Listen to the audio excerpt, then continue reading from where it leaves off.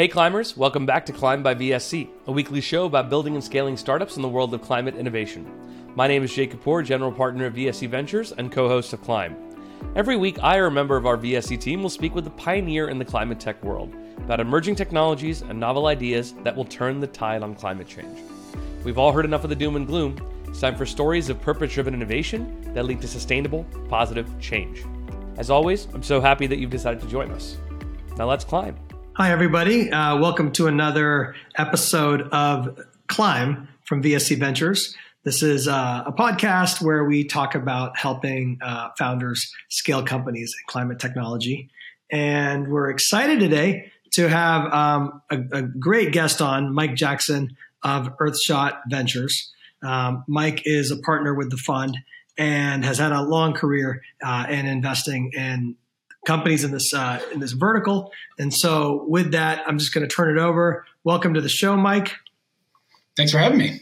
Excited to be here.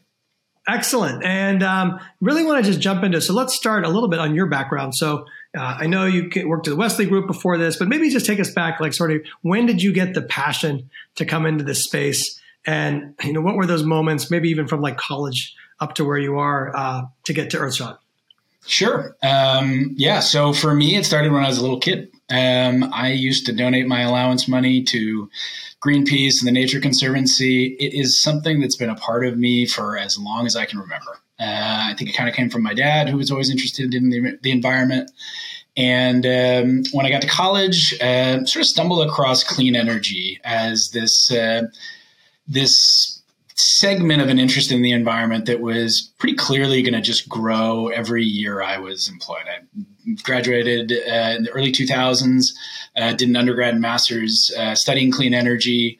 That kind of epiphany around clean energy has stuck with me ever since. I spent a couple of years at a think tank on campus, couldn't quite figure out what to do with this kind of interest and passion. But then there's this kind of the mid 2000s in Silicon Valley and sort of the rise of kind of the first wave of clean tech investing. And it became pretty clear that, the private sector is probably where this is going to live. If I had been, 10, 20 years earlier, I probably would have gone and gotten a PhD or something. But at that time, I kind of did what any self-respecting 24-year-old would do, which is start up a company. I started up a company with a buddy from undergrad. It was in the way too early days of the carbon offset market. We were in the kind of era of TerraPass and the like, when this was kind of just emerging into the public consciousness around carbon. Definitely didn't time the business too well in terms of that broad thought process. And also the kind of 2008 financial crisis hit and just changed people's perspective quite a bit on how to think about offsets. And at that time, then I got introduced to the folks who were in the process of raising the first fund at the Wesley Group. Joined them originally as an intern, got myself a full-time job a couple of months later, and ended up staying there for 9 years, 2 full fund cycles, investing both in the kind of initial rise of clean tech.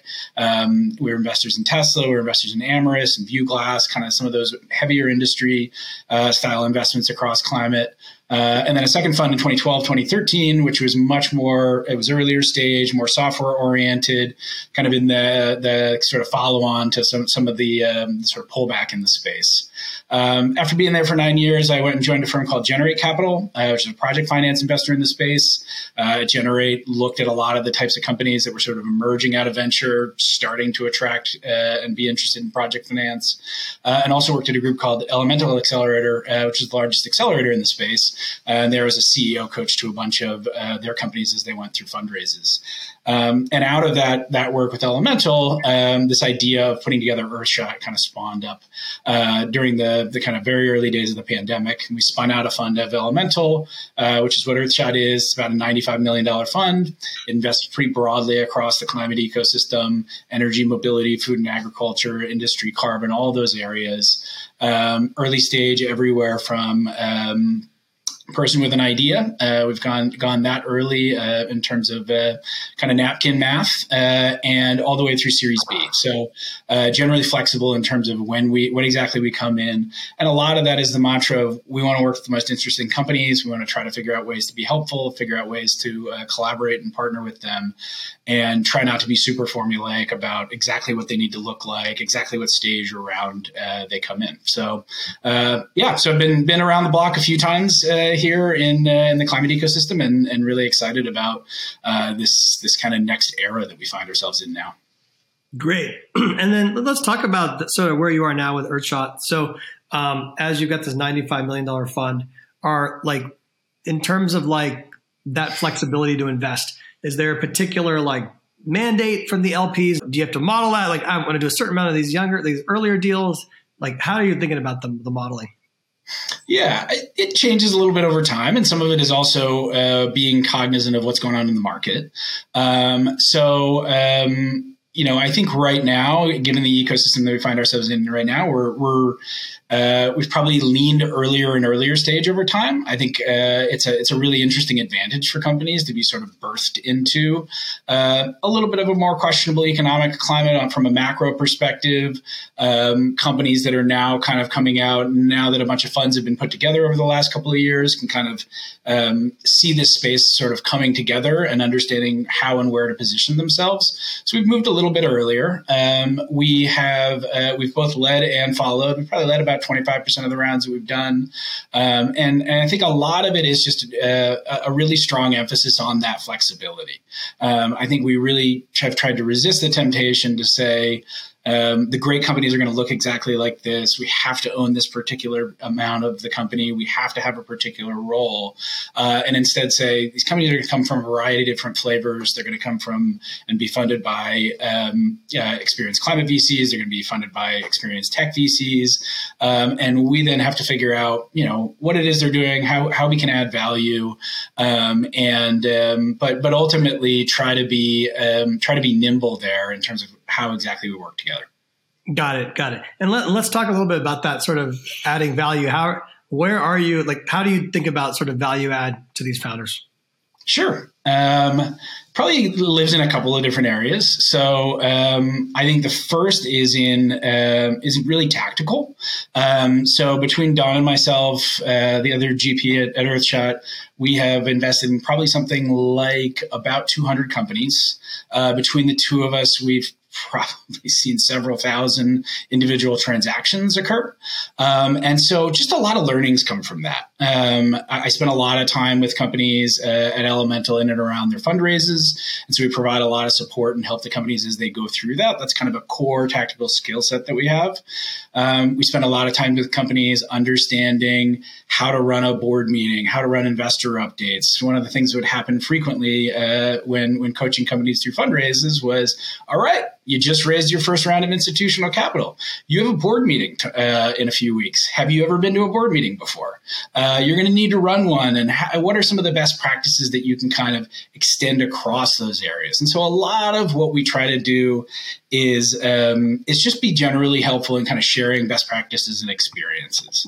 The second is around strategy. I think one of the things that's really important across this space, and a question I often ask companies when they're pitching us, is what is it good to be good at in a particular market? You'll see lots of companies targeting a particular opportunity in the alternative protein space, in the solar value chain, and the energy storage value chain. And generally speaking, there's value that tends to accrue to certain places in that value stack. Some people are really good at reducing the cost of a pretty small amount of the overall cost, as an example. Or a 90% reduction of 2% of the cost versus a 50% reduction of 50% of the cost. And so really try to help companies position there. We also help companies think through things like project finance and how that's going to play into their business over time, how they can design their company to be able to attract that type of funding. Everybody says they're going to get it. We're not going to build these projects ourselves. We're not going to be, we're going to do it in a capital efficient way. But there's a whole set of processes, a whole set of ways in which you scale your technology in terms of the customers you pursue that will affect whether you're actually able to attract that type of money or not. And then I think the third is just in and around connections. So between Don and myself and the rest of the team, again, many hundreds of CEOs who we've worked with. And one of the fun parts now of investing that was very different than, investing in 2009, 2010 is you can talk to a founder and say, hey, you're building a product that sells to utilities.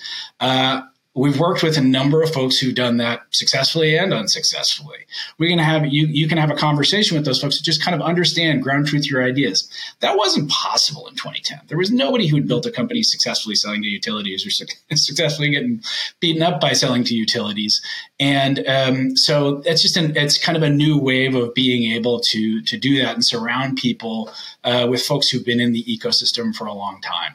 And then at the end of the day, for us, all of those are different approaches, and we try to approach the companies that we work with not as a hammer looking for nails where we always provide the same value, but instead try to understand what does this company need right now, who else is around the table, what are they good at, and try to figure out what exactly our role might be so that we're able to be flexible there. We're able to provide kind of incremental value relative to other folks, and that even can evolve over time with a company. So what they need when they're at the seed stage is pretty different than what they may need at a Series B.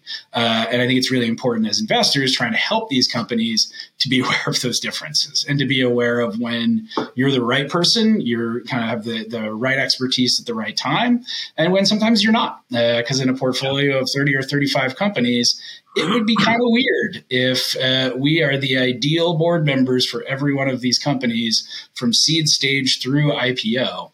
We have to be kind of mindful of how we surround companies with different skills, different networks as they grow.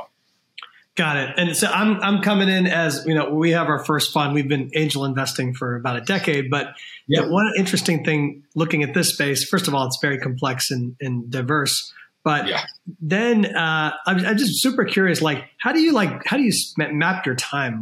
So you've got, thousands of transactions, all this information you could share with these founders. How much of the time is split up between all the things you have to do as a GP? How much is sourcing? How much is selecting? How much is sort of that service layer? Yeah, that's a great question. And for me, it's evolved over time from, our first close on the fund in May to building out our team, building a team of folks to kind of complement me on our team. And ultimately that, for us, that has changed over time. I tend to say that, VCs typically are doing about four main things. The first is sourcing companies, identifying what those opportunities may be. The second is choosing them, the sort of general due diligence process. The third is helping those companies be successful. And then the fourth, which happens in a more cyclical fashion, is in around fundraising and interacting with your investors and engaging them in the overall process. I think it's important for investors to figure out, especially, smaller funds, newer funds, you can't get an A+ on all four of those areas. You have to figure out where to prioritize your time, where to emphasize where you're going to play. We spend a lot of time on sourcing. That is probably the area of, it's probably my primary skill set as a VC. This fund has a very strong partnership with Elemental Accelerator, which is the largest accelerator in the space, attracts several hundred applications every year. It gives us a huge influx of potential investment opportunities. We do a lot around data-driven sourcing, a lot of proactive outreach to companies. So that's an area that we spend a tremendous amount of time on, because if you're not looking at the best opportunities across the space, your ability to evaluate and pick is probably not going to be as important. I always like the phrase, from great options come great decisions. And so when you think if you can power your diligence process with incredible deal flow and incredible companies, incredible founders, the job of evaluating them becomes a little bit easier. The job of how you help them becomes a little bit easier. So it's the thing that feeds into a lot of other parts of the overall process. So for us, that has been the primary. It's been the primary initial focus of we've got to get that right. We've got to make sure that we're seeing the most interesting things. That's then turned into a professionalization of our diligence process. How do we ask the right questions? How do we both go through and identify potential weaknesses, but probably even more importantly, how do you identify and validate huge strengths? I think there's a school of thought amongst venture, which I subscribe to as well, that the great companies tend to not have absence of weakness; they have presence of enormous strengths, and so. There's a temptation in a diligence process to go through a checklist and identify all these issues and problems, et cetera, but then kind of lose sight of it's an incredible founder. The opportunity in market space is amazing, the traction, whatever it may be, but really try to zero in on that presence of incredible strength. And then for us on helping, it's building out capacity. It's figuring out where are we going to be folks who are going to spend time in board meetings and provide great guidance? Where are we going to be connecting them to a broader network? How can we build tools to support companies around hiring, around fundraising that give us a greater degree of scale? So we played in a couple of those different areas, but it's tricky and it changes, hour to hour in terms of where the focus is. And a lot of it comes from, as well, just building up an awesome team of people to work with who can zero in on these different areas and become specialists and kind of experts in these different areas. Makes sense. And, as this market has had a correction, how often do you look at those? You say it changes hour by hour, but do you ever feel like a chicken with your head cut off a bit on how to allocate the time? All the time. What about it? In venture, sure, there too. But sorry, go ahead. No, I was just saying, before this correction, I feel like there's a lot of religion around process. Right. Mm-hmm. Because the zero interest rate world was 12 years. You had a lot of time to build process. And we've got maybe a confluence of a correction, wars that have impacted global supply chain and food, and climate change, which is super unpredictable in terms of the markets that it opens up. And then on top of that, you got the Biden's IRA. So I'm just curious, how much do you allow for flexibility in all those processes you're creating? And how often is it okay to keep changing them without seeming too all over the place, I guess is what I'm saying? Or does that make sense? Yeah, no, it's a good question. So it kind of comes down to thesis around how to be successful. And I think there's a couple of different ways that people can do that. So one is around thesis around sectors. So it's the common question, what sectors are you excited about, et cetera. We have some of those. We spend some time. They vary amongst our team. If you ask Austin on our team, he's got an area he's particularly interested in right now. We'll meet with a company and say, that they've identified this interesting opportunity, but maybe this particular company isn't the most interesting. Why don't we go talk to who their competitors might be, and ultimately potentially find a new opportunity. That was how I ended up finding one of the companies I invested in at my time at the Wesley Group.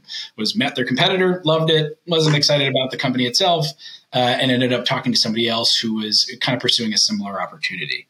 That's one area. And I think that focus on thesis and sector, I think gets easier and easier as you invest later and later. So in my time at Generate, you can see these things coming for years in advance. Nothing is going to emerge next Wednesday and attract project finance on Thursday. In early stage venture, I think that's harder and harder to have those insights. I think you can occasionally do it, but if you're going to believe, hey, I'm going to think of all the great ideas, and then I'm going to go find all the founders who are working on them and give them money, you have to have a perhaps unhealthy view of your own intellectual capacities. But I think there's then other areas where you can kind of build those systems and processes. So one is having thesis around people. So interesting people create interesting companies. How do we find and become exposed to the most interesting people out there? We spend a lot of time on those efforts, trying to identify folks still in stealth mode, trying to create a magnet in terms of the firm itself to find interesting folks. And so that's something that I think you can consistently get better at.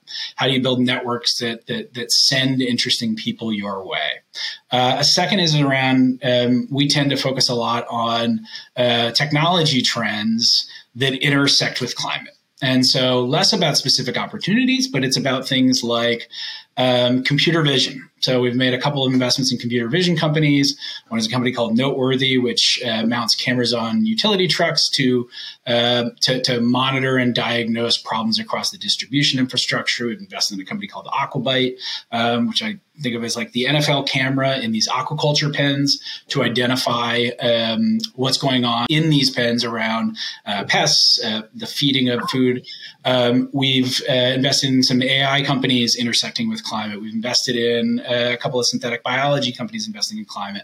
And so those areas of those kind of strange combinations between technologies and climate, I think, produce some pretty interesting companies. And then I think that the last is having a thesis around process, around where do interesting companies come from? What hoops do they sort of bounce off of? And how can we hang around those hoops? Oh, this accelerator called Elemental has produced a lot of interesting companies historically. How do we get to know those folks, track their announcements, and do that at a broader scale across 50, 100 accelerators? Those types of things, I think, allow you to start to create your own luck. And then, occasionally you have a thesis on, I think this one little opportunity in operating systems for EV charging or something like that might be, okay, you might be right and place a bet in that direction, but that's somewhat of a minority of the overall portfolio. Got it. So a lot of great stuff there that I want to dig into with you. So let's talk about interesting people, right? So I'm trying to think through so we've worked with about 700 companies. I'm trying to think through the successes. Some of the people have been interesting. When I'm thinking about interesting, how do you define it? Let's get into that first. Sure. It's really hard. So I had the mind-blowing experience of reading the book Talent, Tyler Cohen and Daniel Gross's new book recently, which attempts to start to put some frameworks around this. Highly recommend to other folks in terms of just starting to think about this more systematically and starting to almost become a student of this question and this problem. Just an incredible book. That started to kind of shift from the subjective, you can just kind of feel it, into like, let's start to put some structure around this. I've been fortunate, for a reason I maybe don't fully understand, to have just backed some absolutely amazing people. Some of them are very technical. Some of them are single founders. Some of them were were small teams coming together. In some cases, very different skill sets, very different personality types. I think some commonalities certainly you come to, and some of these are cliches, but one is they have an insight. They have some unique insight that often comes from some strange combination of skill sets, either within the founding team or within an individual's head. So an example of that was a company we invested in called Trove. The co-founders of Trove, one is a guy named Adam Warbach. Adam was kind of famously the president of the Sierra Club at, I think, age 20. Amazing environmental activist who then went and ended up going to Walmart and saying, hey, if I can green Walmart, if I can make Walmart 1% greener, it is hard to imagine I could have a broader impact on the world. While at Walmart, he met a guy named Andy Rubin, who was a senior executive at Walmart, who said, my whole job was I've got to just give more stuff. I have to sell more stuff. People don't need more stuff in this small town. We got to figure out how to sell them more stuff. And the kind of insanity of that caused him to say, how do we unlock the closets and garages of the world and get those products back into circulation?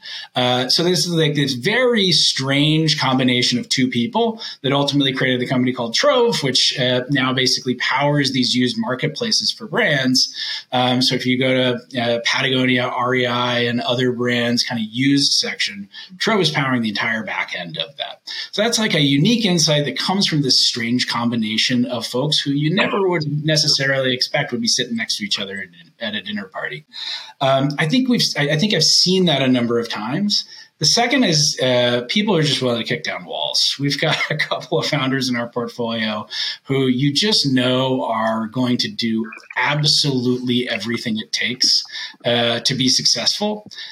In the early days, that is absolutely a huge advantage. They're chief evangelists. They are going to ensure they hit their first couple of customers. But then it's something over time you need to be mindful of because that I'm going to make this work no matter what mentality, I think is it can present itself in stranger ways as companies grow and mature. So something to kind of think through. And then I think the third is similarly kind of thinking about this concept of founder market fit and this concept of what is it good to be good at. And in some markets, it's somebody has a technical insight, some technical experience. In other cases, they're a phenomenal salesperson, and that's really what the market needs. In some cases, it's hey, this market's kind of been held back by lack of product innovation, and so somebody's going to kind of step in and build an amazing new product. Nest being the kind of glaring example of that across the climate space. So finding those sorts of fits. But I wish I had there's a part of this as well that is you sort of know it when you see it, and just kind of keep reminding yourself of that when you're talking to founders. There's just some magnetism around them, but I think a really important to avoid creating a really specific box in which you think people need to fit in order to be successful. Let's talk a little bit about the funding itself. So that was super helpful, and I think as founders looking at working with you or looking at firms at these different phases, how does the project financing play a role with these companies? Obviously, way bigger deal here than in non-climate overall, right? It's another source of capital. Totally. How do you think about that for these companies? How do you help them with that? Totally. So it's kind of amazing to me to sort of look back on the history of investing in the first wave of clean tech and all the investments that went into it. For myself, I didn't understand how project finance worked at all until I started working at Generate. And I had the awesome, fun, incredible experience of getting to work with the three founders of Generate, Jigar Shah, who's now running the DOE loan program, Scott Jacobs, and Matan Friedman, and all kind of taught me about project finance from different angles. And then what I was able to do is go out to companies and kind of teach them how it works. And one of the pieces that I found really almost like heartbreaking about it was you would talk to certain founders and ask them questions about things along the lines of, who are your customers? For how long will they purchase what your factory or your plant will produce? Can you get it at a fixed price? Can we understand kind of the credit quality of those types of customers? And occasionally people would be like, why are you asking me these questions? This is, there's a really big idea here, and this is very exciting. And essentially what had happened was founders didn't really understand how project finance works and what sets of questions people would ask. Think about it like the standard 15-slide VC deck. Everybody kind of understands that. They have that context around market, competition, margins, team, et cetera. People tend not to have in their minds what are the key high-level questions that project financiers are going to ask them. And so for part of it for me has just been wanting to be on this almost mission of being sure we teach early-stage founders what is eventually going to happen at Series C, Series D, et cetera, what sorts of questions people are going to ask, because then people can design around it. If people understand what that future test is going to look like and how different it is from raising venture capital, when you're raising venture capital, it's all about, I can produce this enormous upside opportunity. There's lots of ways it can go wrong. When you raise project finance, it's all about, here is how I have ironed out every conceivable risk I can think of. Now, every project is certainly not going to have that in the early phases, but over time, it is your job as the CEO almost to remove as many points of failure, as many points of risk as you possibly can, so that you can attract this non-dilutive money to help the company grow. So for us, then that's something that allows us to work with companies along their journey to help them prioritize how they might, what customers they might pursue. For example, a slower moving, high credit quality customer, if you're going to raise project finance, is great. It's terrible when you're trying to raise venture capital dollars where they want people to move very quickly. When you think about market opportunities, sometimes there's the temptation to go into the biggest possible market, which is maybe in a country that's much harder to get people comfortable funding infrastructure in. Might be a little easier to build that first project, say in the United States, perhaps doesn't have the same level of upside associated with it, but it allows you to prove out, you know what you're doing, and the technology worked at that larger scale. Now we can bite off another piece of risk in the next phase of the business. And then lastly, it just helps us understand from an investment perspective, which sorts of companies are actually going to be able to raise project finance and which ones aren't.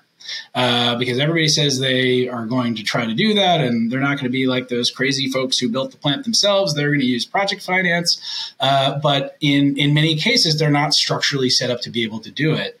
And so we've avoided a number of companies where we think the road, while not necessarily impossible, it's a lot harder. And I think we have kind of open eyes about what it's going to take for them to make it to that next stage and try to fund the sorts of companies when we do invest in hardware that have that really exciting return profile, that have those attributes that, they're going to have good answers to the questions when they go talk to the folks at Generate and others about raising money for their first couple of plants.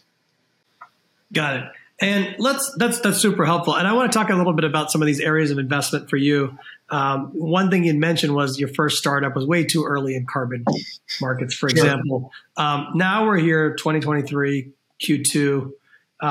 What is still too early, and what is like perfect timing right now? What are those vertical? Give me some examples, and maybe for our audience. So if people are building projects that are ultimately going to have the primary source of their revenue come from carbon offsets, what they will need, back to my point on sales, who's buying it, for how long, at what fixed price, and ideally for as much of what you produce as possible. Right now, the buyer market hasn't yet started to say, we'll buy carbon offsets from you for 20 years at this price. And part of that is they have corporate commitments that may be a little bit flexible. Nobody really knows what the future prices are going to be, and folks don't know whether they don't know who's the fool in the transaction to lock in carbon prices at, say, $50 a ton for 20 years. That's going to need to come around for project finance to be willing to really step in and fund a lot of carbon projects. Again, I think this is not a total mystery to folks in the carbon ecosystem, but it's not yet resolved. And I think it's an area that it's going to be really important to really unlock that part of the market. We haven't made investments in much in the way of companies that are primarily dependent on carbon offsets as their revenue stream, in part because I still have some nervousness about how that's going to happen, how a down economic climate is going to affect people's willingness to commit. Hey, we're going to continue to pay these carbon prices and lay off 20% of our workforce. I would hate to be the CEO making that case to their shareholders.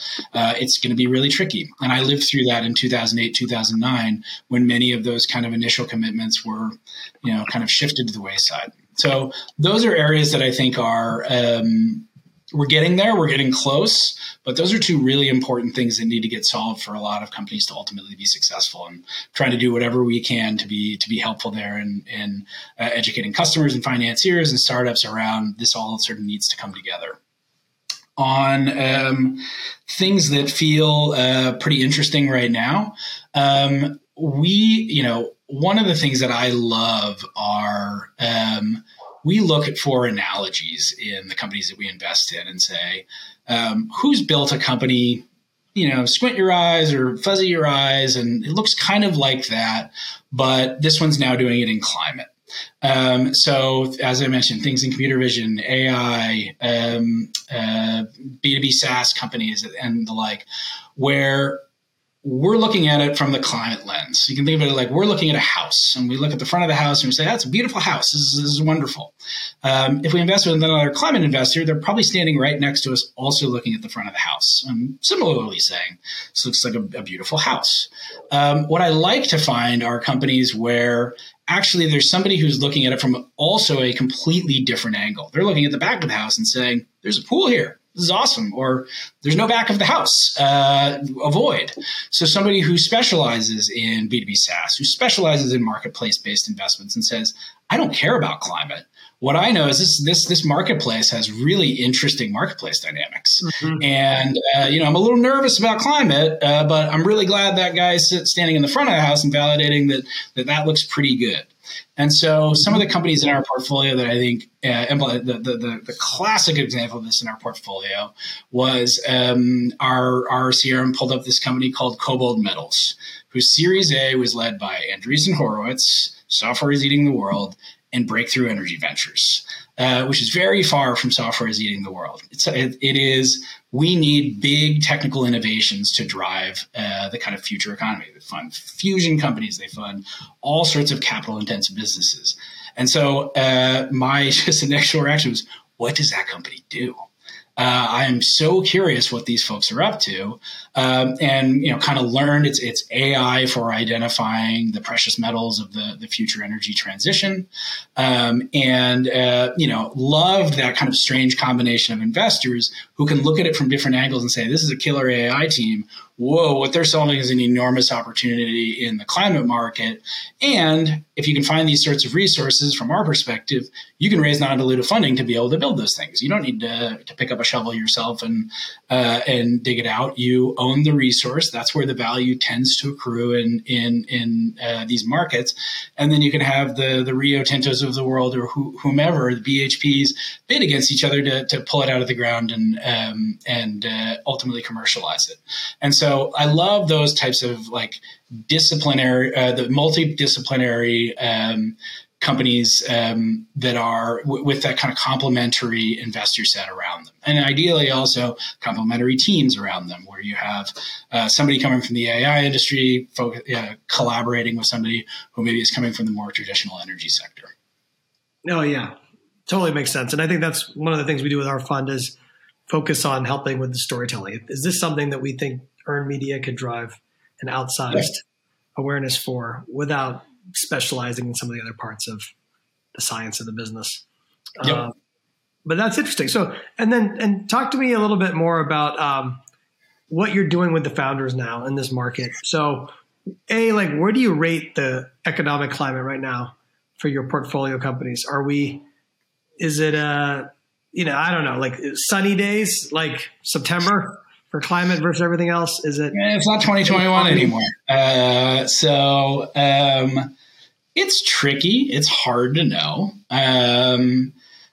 I think from the kind of the overall macro perspective, obviously there's a ton of uncertainty about what's going to happen with interest rates. Are we going to hit a recession? There's that whole category of risk.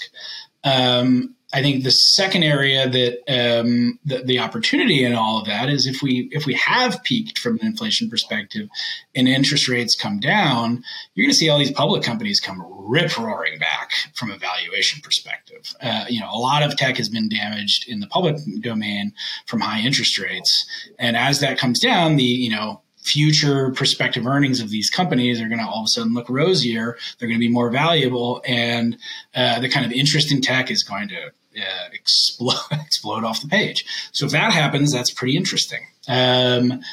Within climate as a whole, I think there's this interesting dynamic that a number of funds were put together in a pretty perfect economic climate. We did our first close in 2021. Turns out that was the best year conceived. I've been doing this for a while. We probably, with the benefit of hindsight, we probably accidentally kicked off our fundraise, within 4 weeks of the ideal moment in a decade. And so a lot of folks put together funds at a similar time, which means a lot of folks are going to go back out to market at a similar time. And it's pretty likely the market's not going to be as strong as it was in 2021. So that may create its own sort of choke point in the industry, which I'm pretty mindful of. What that then shifts back to, again, this point of complementary investors is companies that can raise from not just climate VCs are dramatically more resilient than those who are entirely dependent on raising from climate VCs. That's always true, regardless of what you think of the macro climate. But that's a really important point. And it was something that I think tripped a lot of companies up in, say, 2011, 2012, where, they were fundamentally clean tech hardware. And as generalist VCs pulled out of the space, and climate funds failed to raise follow-on funds, it became pretty tricky.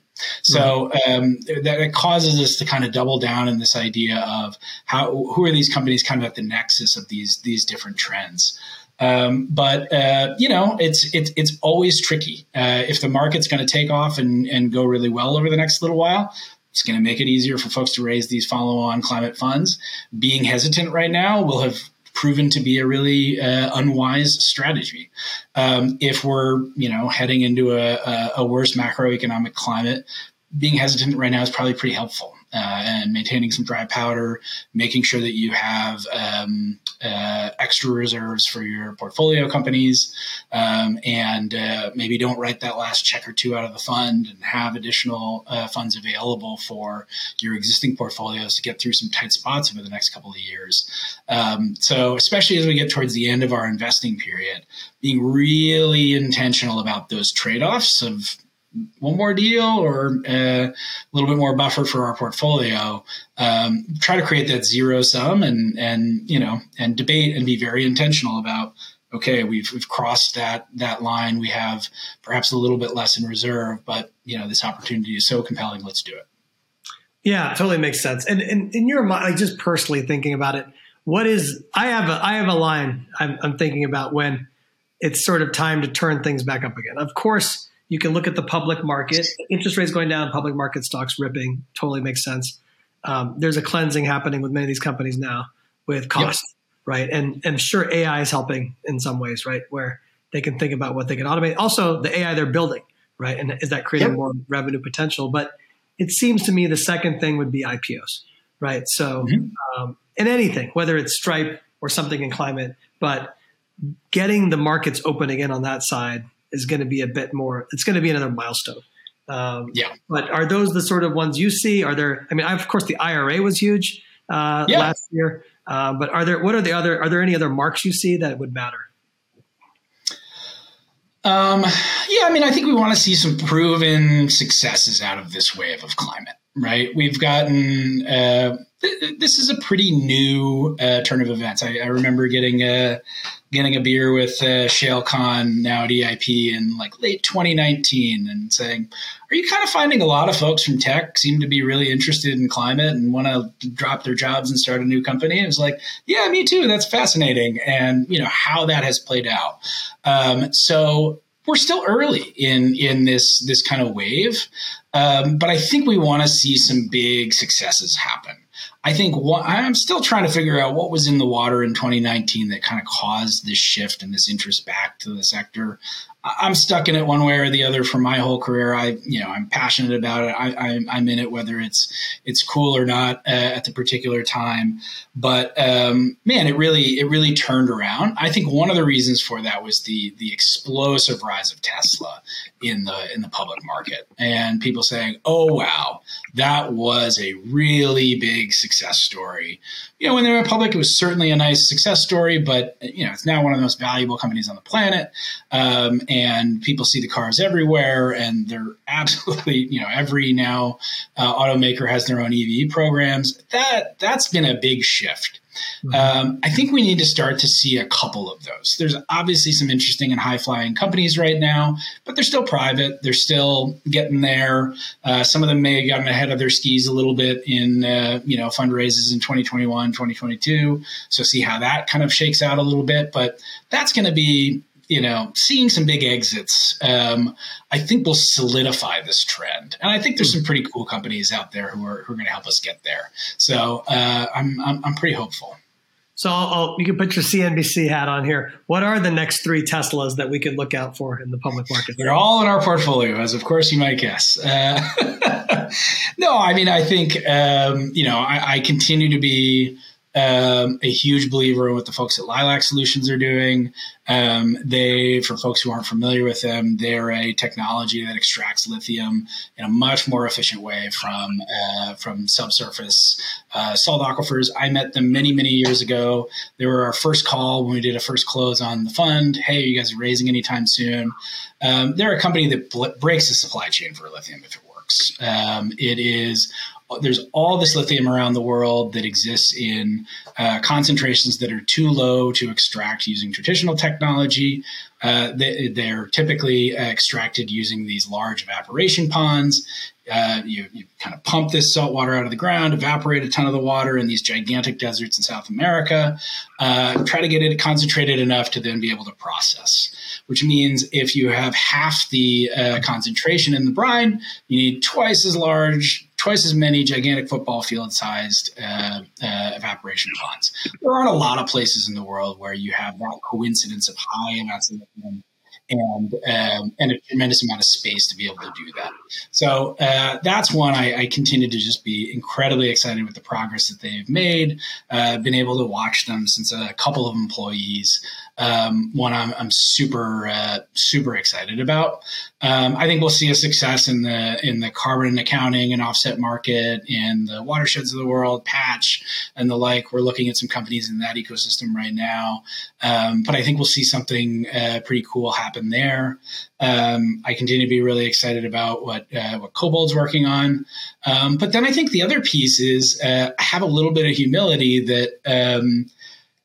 One of the companies that's going to end up being really successful is probably not someone that people are talking about right now.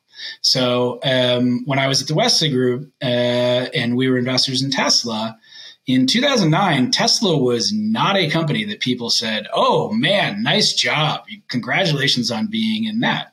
It was all about Fisker. It was, hey, I can't believe you guys invested in this crazy electric vehicle company, a sports car for $120,000. Come on. Tesla was not a kind of poster child of success, even as a fairly late stage public company. Private company. It was the most shorted stock, I believe, in the history of the U.S. stock market shortly after it went public. And so I think we're going to see something emerge in a way that, it's really not on folks' radar screens. If you interviewed 10 VCs, it would not make anybody's top 10 list. And I think that's going to be also just kind of fun and interesting to see. I love those picks. So, Mike, I think we're kind of at our time here, but just last couple thoughts, sort of any interesting takes on the market, anything, I'm not saying a hot take, but generally like things that are maybe overhyped, things that, probably you want to guide a little bit on the audience and founders on that maybe is a myth to bust. The big advantage companies have starting a company right now is unlike in 2009, there weren't a lot of people you could talk to who'd been through it yet. You had a lot of folks kind of emerging from the tech ecosystem and investing in climate. You had a bunch of folks from the oil and gas sector coming in and starting companies. That's so different now. There are people I kind of grew up in that ecosystem. Abe and Josh at Congruent are peers of mine. Paul and Harsh at Wireframe, the G2VP guys, Andrew Beebe, et cetera. We've all been doing this for a long time. That's really cool and exciting. Go talk to those folks. Talk to the folks at Generate who've been investing in venture and now on the project finance side. Those mentors throughout the ecosystem didn't used to exist. I think secondarily, there's all these folks now who learn the success formula either at tech companies or at climate companies. And we see, Tesla alums spinning out companies constantly, Sunrun alums spinning out companies constantly. Go try to learn from the people who have been operating in this space for a long time. And if you're going to build a hardware company, learn project finance before you start your company. Learn how it works. Learn whether this makes sense. Don't discover that at Series C that, oh boy, I made an incorrect decision that's not going to allow me to get there. But then I think the last point, which is kind of the fun piece for folks like myself and Andrew and Abe, and et cetera, is I'm sure we lean pretty heavily on our experience. And I think that's probably pretty helpful to us. But there's going to be some places where it leads us astray. There's going to be some places where the world has changed, and we're going to apply the lessons of the past and say, oh, yeah, we saw this before, it doesn't work. And so we're going to miss those things. And so a lot of what we try to figure out at Earthshot is like, how do we get our experience bias out of the equation as much as we can? How do we empower our team to bring in interesting companies? How do we empower a kind of network of CEOs to send us interesting companies so that, the biases that we have around what will work or not, I'm sure it's going to be wrong a few times. And I'm sure there's going to be some really big companies that if you were to ask me about, I'd say, oh, no, I tried that. It's not going to work. And so I'm just excited to see that kind of combination of new talent and interest coming from young folks emerging from school, coming from folks in tech, coming into the climate ecosystem, and where those will interact with folks with a lot of experience. It's going to create some cool sparks and build some really amazing companies. Yeah, absolutely. Mike, really appreciate the time today. You too. Excited to publish this. Everybody, Mike Jackson, Earthshot Ventures, check them out. Many ranges and many sort of levels of funding from sort of early stage to the B. And looking forward to staying in touch, Mike. Thank you for your time today. Thank you. Appreciate it. Well, that's all for this week's episode of Climb by VSC. Thank you so much for watching and listening. Special thanks to Credo for their help in producing and promoting this episode. To visit any part of today's conversation again, you can find the full transcript on vscventures.com. Our thanks to Josue Ramiro for posting these every week. Lastly, if you've listened this far, please leave us a rating on Spotify or review on iTunes. It only takes a few seconds, really helps us out, and as far as I know, still carbon neutral. Well, that's all for now. We'll see you all next week on Climb by VSC.